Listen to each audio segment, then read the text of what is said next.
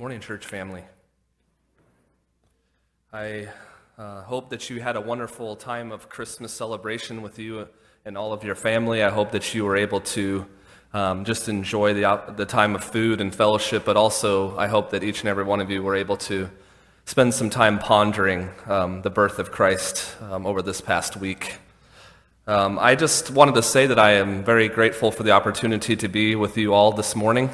It's always a blessing to have the opportunity to give God's word and just ponder the things of God's word together with you. And so I'm very grateful for the opportunity to do this morning. And I just wanted to share something just briefly that the Lord just laid on my heart. I had mentioned this at the Christmas Eve service briefly, and I'd talked to our students about this, but I just wanted to mention that, in a pandemic year, it could be very easy for things to be very different within a church and within a student ministry, and I am just so blown away by the Lord's mercy and His grace with our student ministry, but as our church as a whole, and just how we've walked through this whole thing together, and how we've been more unified than ever, I think, as a church, as a student ministry, and just seeing so many people rally around each other and care for one another throughout this entire past year. So thank you, church family, for rallying around our family, and as a church together, and students, thank you for your continuing to be a great group and fellowshipping well and engaging well together. Would you pray with me as we open up God's Word? Lord, I thank you so much for the opportunity to be in your house this morning. Lord, we are so blessed with the opportunity to meet freely together. Lord, just to be able to open up your Word, to sing songs of praise, to pray together, to fellowship with one another. Lord, I'm thankful that you have brought me to this church to serve here. Lord, I'm so thankful for Eureka Bible Church. So many things that I could say, Lord, but I just, you know my heart, you know the things that have just been pressed upon me, that just even thinking this morning of how much this church has meant to our family over these last few years. So thank you so much for this church family, that you've unified us in this year, helped us walk through these pandemic days together. And Lord, just continue to be with our church. Allow us to go into the future in a way that glorifies your name. Lord, as we dig into your word this morning, of the words of Paul, the words of your Spirit, Lord, I pray that you will help us to just think upon the things of your word in a way that they don't just go in one ear and out the other, but they actually are impressed on our hearts, leading us to action, leading us to encouraging one another, encouraging us to share your message, your gospel with others. Lord, thank you so much for this morning and allowing us to worship freely together. We pray this in your great and gracious name. Amen. As you think about the world that we live in today, you can think about a lot of the topics of wisdom and power in our culture, and kind of where those things lie, where people think of when they think of where can I find truth and wisdom, where can I find power for my life that we so often seek for. And especially, I think, in this year, 2020, there's been a lot of talk and a lot of coming to the surface of how the world views where does truth and wisdom come from and where does power come from. And often, it's not any different when we read the Scriptures, right? We see in the Scriptures often people seeking wisdom and truth, seeking power in ways that are worldly and not godly. And so the question is, how do we respond to that as Christians? How do we respond to what we see in the world, how they're seeking truth, how they're seeking wisdom, how they're seeking power? How do we respond to that? Should we just allow ourselves to be kind of moved to the margins and be considered outdated and just kind of go on with our day? Should we respond by fully engaging and embracing the world and abdicating truth? Should we respond by hateful and forceful messages on social media? How should we respond? That's the question today. The question of this morning's message is, where can we find that right kind of wisdom and power, and how do we respond to the way the world views those things? So if you'd open up your Bibles, we're going to be in 1 Corinthians chapter 1 this morning. We'll be starting in verse 18. 1 Corinthians chapter 1, verse 18. Now, I want you to know this is the beginning of the letter, the first of several letters that Paul wrote. If you remember back, Pastor Aaron, when he preached through this sermon series, that we know of probably about at least 4 letters that were written from the Apostle Paul to the church in Corinth. And so this is one of the first ones that we have that are written. They're part of the inspired Word of God. And so he begins his letter by greeting the people of Corinth and giving thanksgiving for the people of Corinth. Now, if we remember back to that series, there's a lot of problems in that church. But he does start the letter by thanking them for the things that are going well and thanking God for them and the testimony they have for Christ. And so he begins his letter with that. But then all the way, right away, in verse 10, he jumps right to the divisions, right? There's problems, there's things going on. So in verse 10 through 17, you see Paul addressing the divisions that are happening in the church of Corinth and calling them out on that and telling them that they need to move away from those things. And so in verse 17 is the transition into today's passage. Verse 17 reads, "For Christ did not send me to baptize, but to preach the gospel, and not words of eloquent wisdom, lest the cross of Christ be emptied of its power."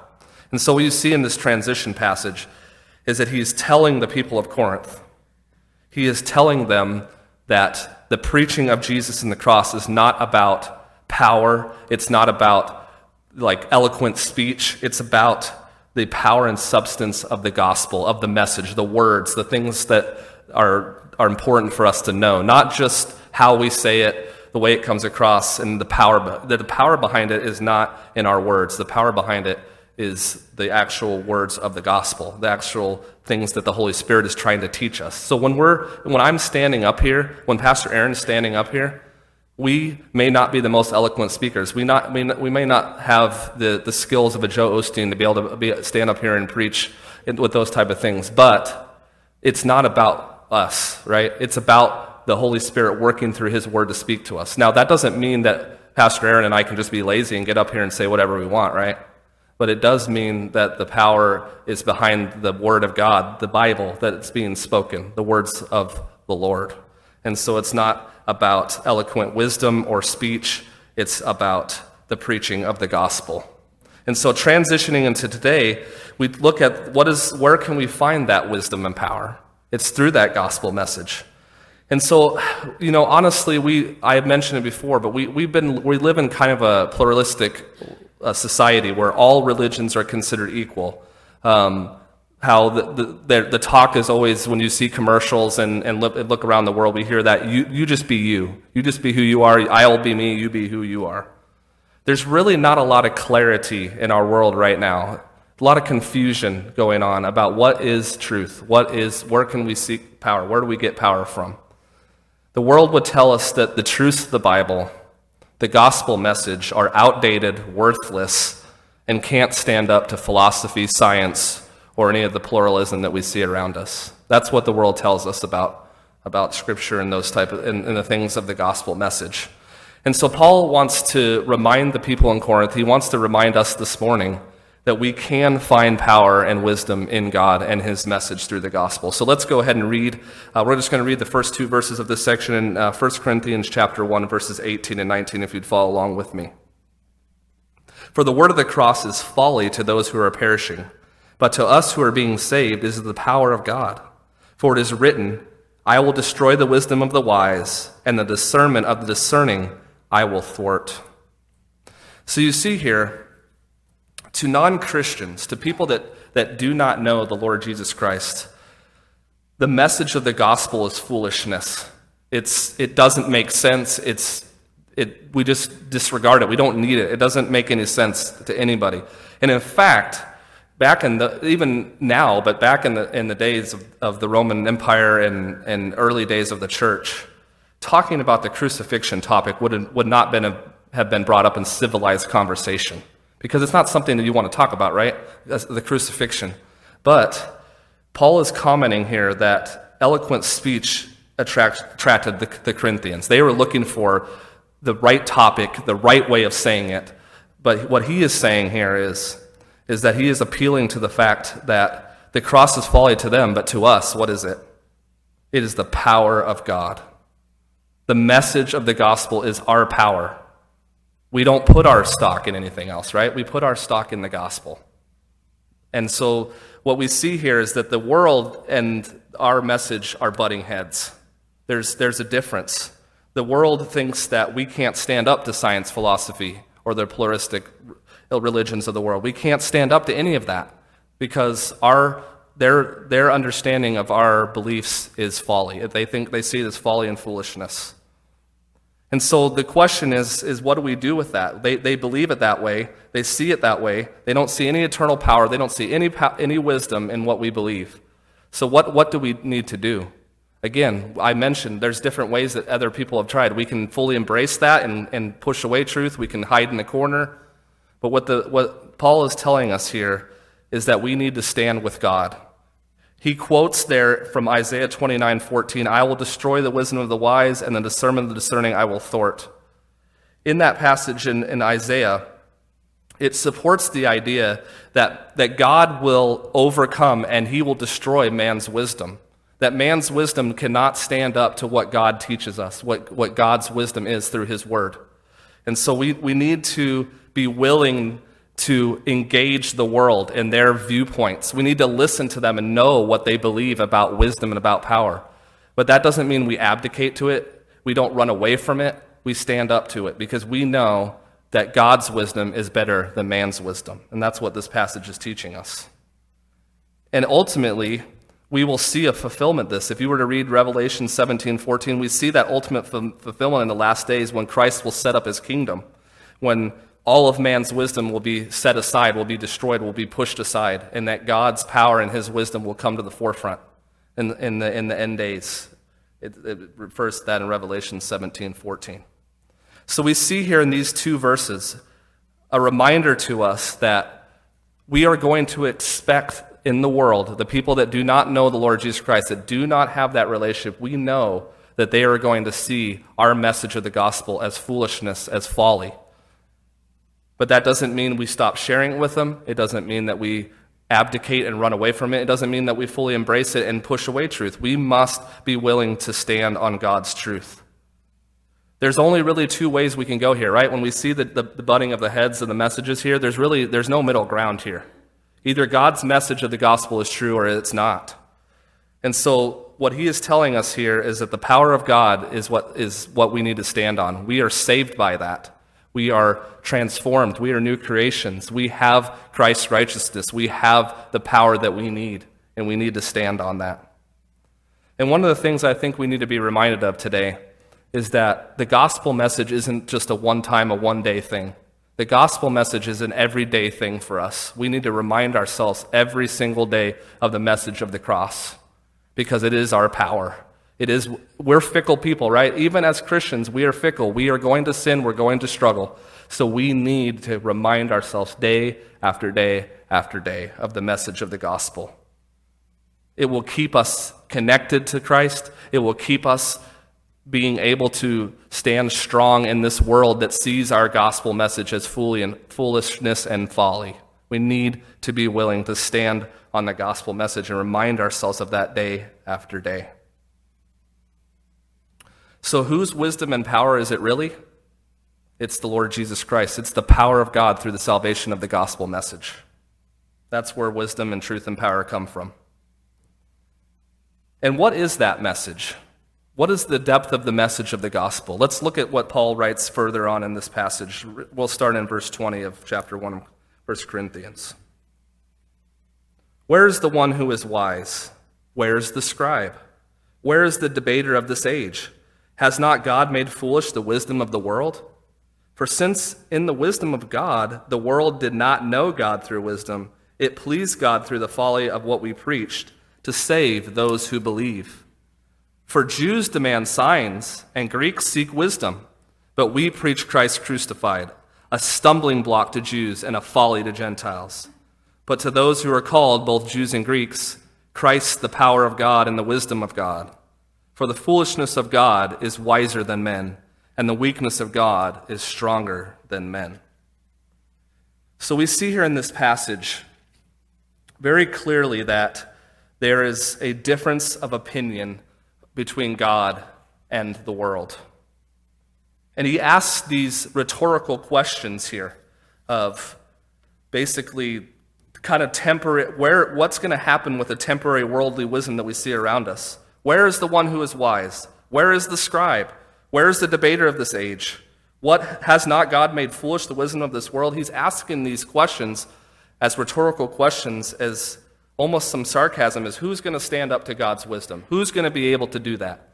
I've already won this. I am the one that has wisdom. I am the one that provides power. Nobody else can do that. And so you see that here in this passage, that Paul is really trying to get to us to understand that nothing can stand up to the wisdom and power that he can provide. Because look, we know, even in our own hearts, even us as Christians, we know that it's very easy to get pulled by the world, to get pulled by power in this area and truth in this area, right? It's easy for us to do that.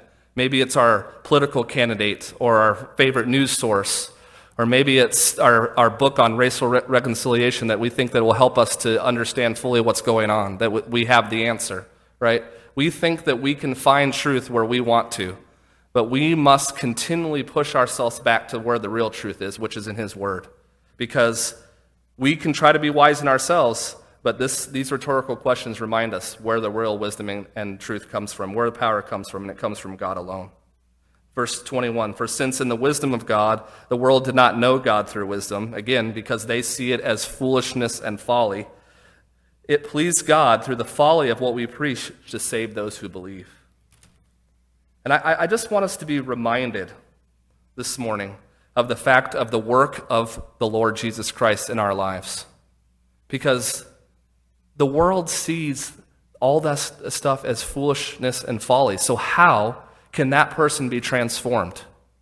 It's through the work of the Lord Jesus Christ, the Holy Spirit working in a person's heart to regenerate them, to allow them to have the blinders taken off, that foolishness and folly be taken off, in order so they can receive Jesus as Lord and Savior.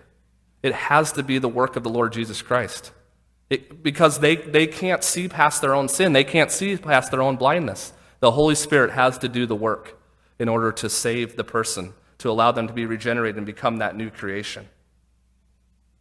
So the world's wisdom is blinded to the truth of God and His gospel. Think about it. Jesus did all those miracles. He did all that great teaching of wisdom, and yet people still rejected Him. And still today, all the works that the Lord is doing, all the teachings from His Word that are here, many people in this world still reject because they are blinded by their own pride and expectations. Because look here, in verse 22, the Jews demand signs, the Greeks seek wisdom. So they are seeking these different things in order to understand who God is or try to understand who they're going to believe. Think about the Jewish people. All the different signs that they were shown by Jesus when He was living on this earth. All those different signs, and yet they still rejected Him. The Greeks, they were constantly seeking wisdom. What did Paul do in Acts chapter 18 at Mars Hill? He taught in a way that showed them wisdom, right? And many of them rejected it. They still saw it because they were blinded. And I want you to think about today, what is it that you are seeking? Are you seeking power and wisdom and truth through the Lord Jesus Christ? Or are you dabbling in the world some for those things? Where are you really trying to seek and find wisdom and truth and power? Where are you trying to find it? That's the question you should ask yourself this morning. And I pray that you will allow the Lord and the Spirit to really soften your heart to some of the areas where you need to work better at really understanding where those things come from, where true wisdom and power come from. You have to understand that the crucified Jesus was very offensive to the Jews. I mean, can you think about that? That in the story of Jesus' death and resurrection, the crucifixion, their Messiah was supposed to come in power. I mean, I even think about in the story of the birth of Jesus. We were watching the Nativity story last night, the movie about the birth of Christ, and in there's a moment that I had never thought of before, and I don't know if he actually said this or thought this, but Herod in the movie, when he is telling the people to go and try to seek out where the Messiah was, they were saying, go to Bethlehem and find a powerful person that everybody will follow. They were looking for a David, they were looking for somebody like that. They weren't looking for a baby in a manger. But Herod was not looking for a baby in a manger, and that's because the world seeks wisdom and power in a different way. They weren't looking at a humble baby coming as the Messiah, who will come back again as the conquering king, but at that time came as a baby in swaddling cloths. And so The idea of the birth of Jesus, the idea of crucifixion, the Jewish people were not looking for that. That was not the type of Messiah they were looking for. And the Greeks, again, were not looking at a Messiah or a person that they would consider to be God as a carpenter's son, right? They weren't looking at somebody like that as doing that. And so they were seeking wisdom. They were seeking out somebody that was really smart and intellectual and could debate all their guys, and which Jesus did sometimes when he was here on earth. But both the Jews and the Greeks were looking for somebody different. They weren't looking for this type of person to follow. So you see in this passage, in verse 23, which I think is the linchpin of this whole passage. After the Jews had demanded their signs, the Greeks seek their wisdom. But what do? We preach Christ crucified, a stumbling block to the Jews and folly to the Gentiles. But we preach Christ crucified. That's what we preach. I think of the story that H.B. Charles tells of a church in Philadelphia. The church in Philadelphia had this very verse across the top of their building. It read, "But we preach Christ crucified."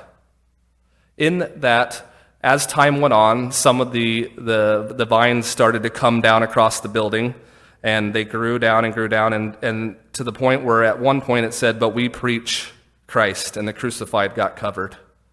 After a few more years, the vines came down some more, and all it says is that, "But we preach."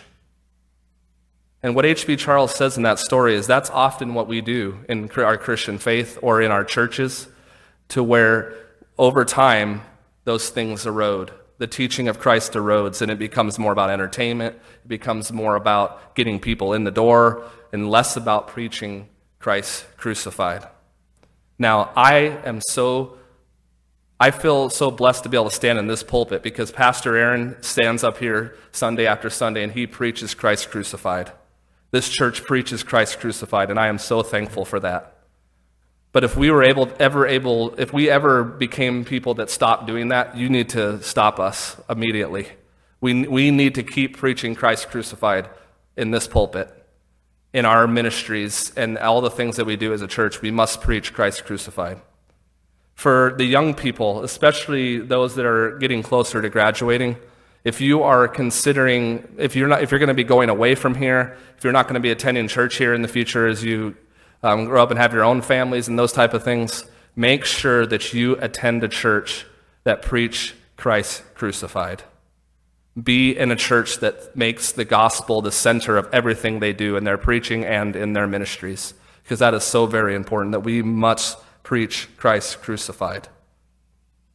In verse 24, but to those of you who are called, both Jews and Greeks, Christ, the power of God and the wisdom of God. And so I like that word that he uses there, that idea of called, which if you were to go to Romans chapter 8 and look at what we call the Ordo Salutis, or the order of salvation, it talks about being called as being one of the first parts of our salvation, the journey of salvation. And so in the idea of being called is what I used the word a little bit ago, called regeneration, which is the part where basically the Holy Spirit takes the blinders off and allows us to see the glory of the gospel. He calls us to a relationship with him. And so, but to those who are called, so you see that they're both Jews and Greeks, because look, both Jewish people and Greeks, Jews and Gentiles, are all being saved by the Christ crucified message. So Christ is both to the Jews and the Greeks. Christ, the power of God and the wisdom of God. So there it is again, a reminder to us, the gospel is our power. The gospel is our wisdom and truth. We must stand on that. We must not abdicate on that. In verse 25, he says, "For the foolishness of God is wiser than men, and the weakness of God is stronger than men." And that is just a reminder to us that the world has an idea of what wisdom and power are. It really does. We've talked about that already this morning. But none of that can compare to what we have through the Lord Jesus Christ and his message of the gospel. We must stand on that because it is our power. It is our wisdom. Sometimes it may not feel like that. Sometimes it may be a struggle and the world's tugging at us.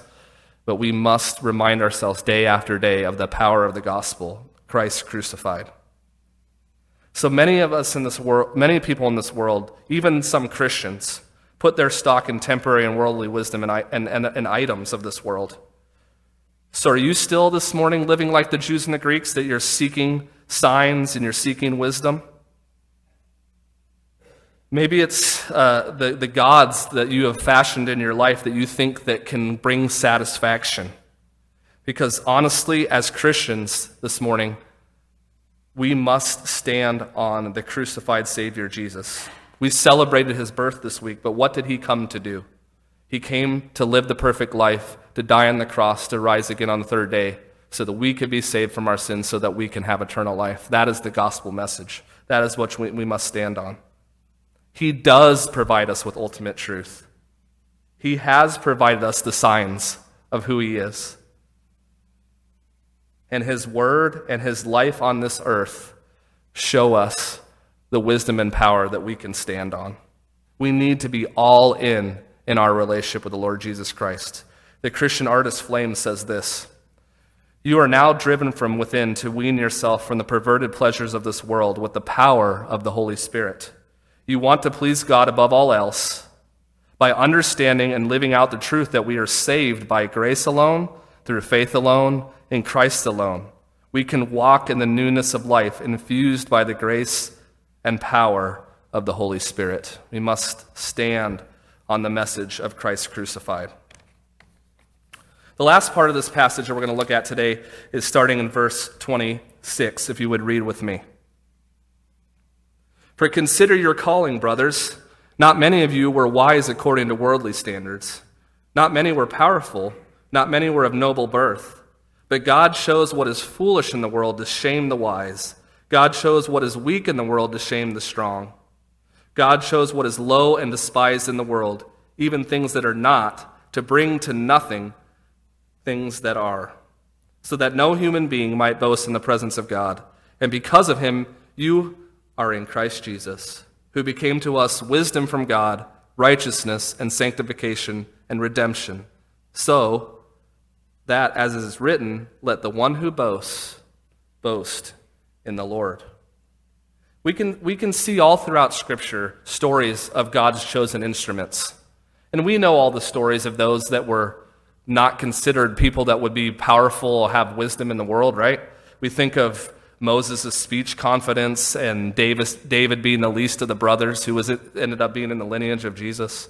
We think about, in that day and age, how women weren't considered powerful or having any place in the culture, but we see how Jesus lifted women up in the way that he had in all those stories with Mary's anointing for burial, or the women being the one to proclaiming the resurrection of Jesus. We see so many times that what the world views as chosen instruments is very different from the way Jesus views it. And so there is great power in the message of the gospel. It's not necessarily always in looking at who the people are, but it's the message. Often the people who proclaim the gospel are not prominent in the world's eyes. So we must look in our own lives, deeply in our own lives, about how does the Lord Jesus Christ want to use us as his chosen instruments. So let's look closely at a couple of these verses. In verse 26, he says, "For consider your calling," which we had mentioned just a few moments ago, and that we've been called, we've been regenerated by the Lord Jesus Christ. "For consider your calling, brothers. Not many of you were wise according to worldly standards. Not many were powerful. Not many were of noble birth." So there may be some of you this morning that think that the Lord Jesus Christ can't use you, especially if you're younger, and you may think that the Lord can't use you because of this or that, this excuse, that excuse. Maybe it's because of past sin. Maybe it's because you don't really feel like you have any gifts, whatever it may be. But this is a reminder to us that the Lord uses what the world may see as not powerful, not of noble birth, not anything according to worldly standards, that the Lord wants to use you. He wants to use all of us for his gospel message to go forward. So we do not need to make excuses. We need to engage the world and build relationships with the world, but understand that our allegiances and message will bring. That sometimes, even though we don't think we can do it, the message is there. The message has already been given to us. The Holy Spirit lives inside of us as Christians. So we don't need to fear the world. We don't need to fear that the world views us as not being of any stock, that we're not anything worthy of being able to share this message, because we are. Every one of us has a role because we are brothers and sisters in the Lord Jesus Christ. We have been saved by Christ crucified. It's been a normal pattern in the history of salvation that God has chosen those that the world consider foolish and weak. So why did he do that? He gives us the answer right here, right? Why did he do that? Why did he choose those type of people? Verse 27, but God chose what is foolish in the world to shame the wise. There's the first one. But God chose what is foolish in the world to shame the wise. Because he wanted to humble those that think that they are wise, that think they have the right answers, that think they have the power. One of the ways he does that is by using those the world wouldn't see as that to shame them. Now, it's not like a just going after those type of people. It's a seriousness of the humbling that God does, the work of humbling that God does. He wants humble, dependent, totally dependent people on him. So he shames the strong and shames the wise. God shows what is weak in the world to shame the strong. We just mentioned that too. It's the weak and the strong. God shows in verse 28 what is low and despised in the world, even things that are not, to bring to nothing things that are, so that no human being might boast in the presence of God. So not only does he want to shame the wise, what else does he want to do? It says there he does not want anyone to be able to boast in the presence of God. Because it's not about us, right? The gospel message is not about us. It is about the Lord Jesus Christ and him crucified and the things that he has done for us. It's not about us. We need to humble ourselves. We need to put ourselves in total dependence to the Lord Jesus Christ. We need to do that. And so one of the reasons that he chose what the world would see as foolish and weak was to shame the strong and the weak and the wise. And the second one was to allow us to have total dependence on him. Humble ourselves that the message isn't about us. This world is not about us. It's all about what the Lord Jesus Christ has done for us. One of the fun things that we do as our community group is we always ask Jacob Cernick's favorite question, be honest with your group. We always ask that question. So I want to close this morning by saying, be honest with yourself. We're not going to do a group thing here, but be honest with yourself this morning on these questions. Think about these things. How often do you feel foolish and weak as a Christian in the world around you? How often do you feel that way? I say, behold the Lamb of God, brother and sister in Christ. Take hope in the eternal power and wisdom that comes in the crucified and risen Savior. Even in those days when you just feel beaten down and the world is telling you that you're foolish and weak, remind yourself of the Lamb of God who is crucified and risen for you. How often do you feel like the Lord cannot use you because of your past? Because of your past sins, you don't have gifts, of your deep struggles, that you just feel like the Lord cannot use you. Again, brother and sister in Christ, behold the Lamb of God. And remember that God has called you to a relationship. He has put his Holy Spirit in you so that you can do a work for him. There are people in your life that the Lord Jesus has specifically put in your life so that you can share with them. So use your gifts and abilities and use your calling to have a deeper relationship with Christ, but also to share it with the people around you. He wants you to be used. He wants you to share this great gospel message of Christ crucified with those around you. So please do that. Because of the crucified Savior, we are able to receive the very best wisdom there is, and that is the wisdom of God. Christ's righteousness placed upon us, right?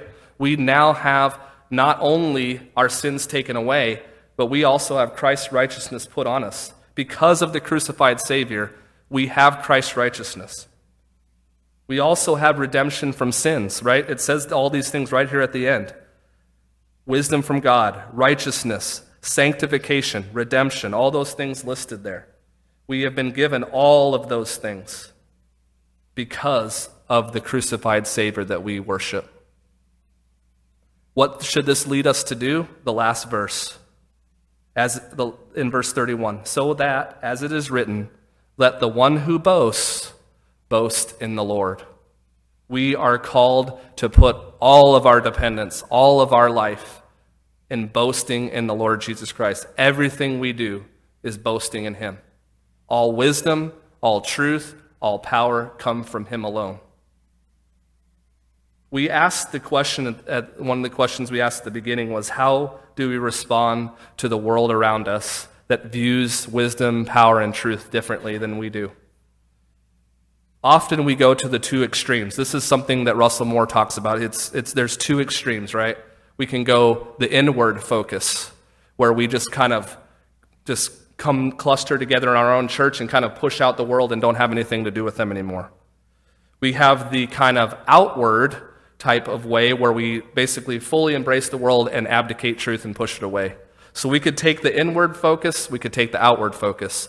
But what Russell Moore says the scripture says we should do is take the forward focus, which is the idea that we are in the world, but we're not of the world. So we don't abdicate truth. But at the same time, we also engage the world. We are part of it. We talk about things, we listen, and we allow the message of the gospel and the crucified Christ to go forward. We don't go inward, we don't go outward, but we go forward. Would you pray with me? Lord, I thank you so much for this morning and the opportunity to gather with my brothers and sisters in Christ and share the word together. Lord, I pray that all of us in this room have been challenged this morning by the importance of the message of the Christ, you, Lord Jesus Christ, as being crucified. Lord, I'm so thankful that you didn't stay in the grave. Lord, that you came out of the grave after 3 days, rose again, to finish the work of our salvation. Lord, I pray if there's anybody in this room this morning that does not have a personal relationship with you, that you will draw them to this message, that they will desire to want to begin a journey, a relationship with you that is eternal, that's long-lasting, that is true wisdom, that is true power.